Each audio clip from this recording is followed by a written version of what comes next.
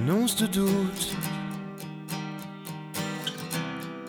Est-ce bon d'être un être humain si ça nous coûte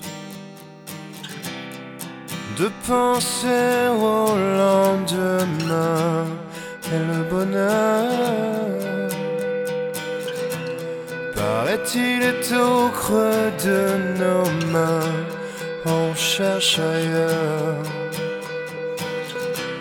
Et on sait qu'on y trouvera rien, qu'on nous regarde avec de l'amour plein les yeux. J'y crois encore.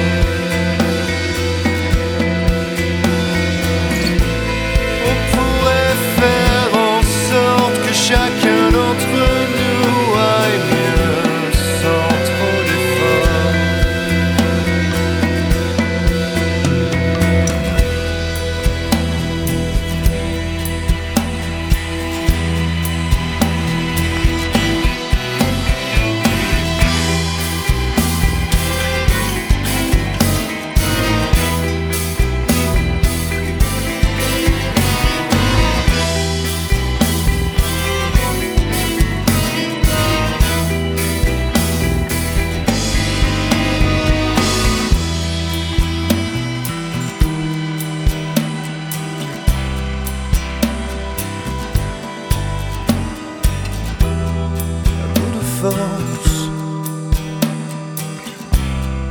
On a trimé toute la vie et c'est encore.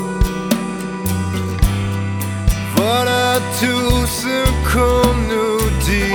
Il paraît que dehors certains ont déjà réussi à briser les corps et sauver d'autres de l'ennui.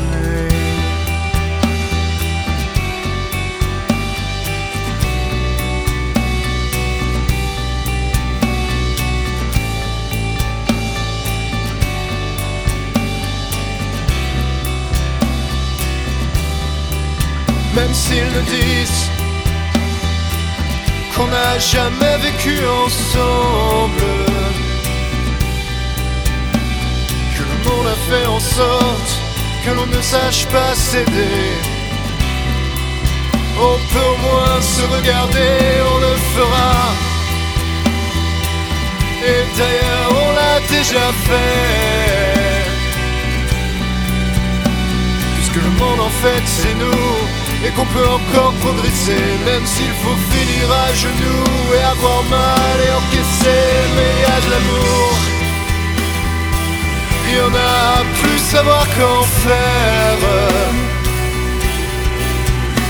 Il va bien falloir qu'on commence à échanger, à partager, donner du temps à ceux qui ont simplement besoin de parler. On peut y aller, et même si on n'est pas nombreux, on l'aura fait. Rééquilibrer la balance, donner du courage et du cœur, juste de quoi tenir la cadence, juste de quoi avoir moins peur.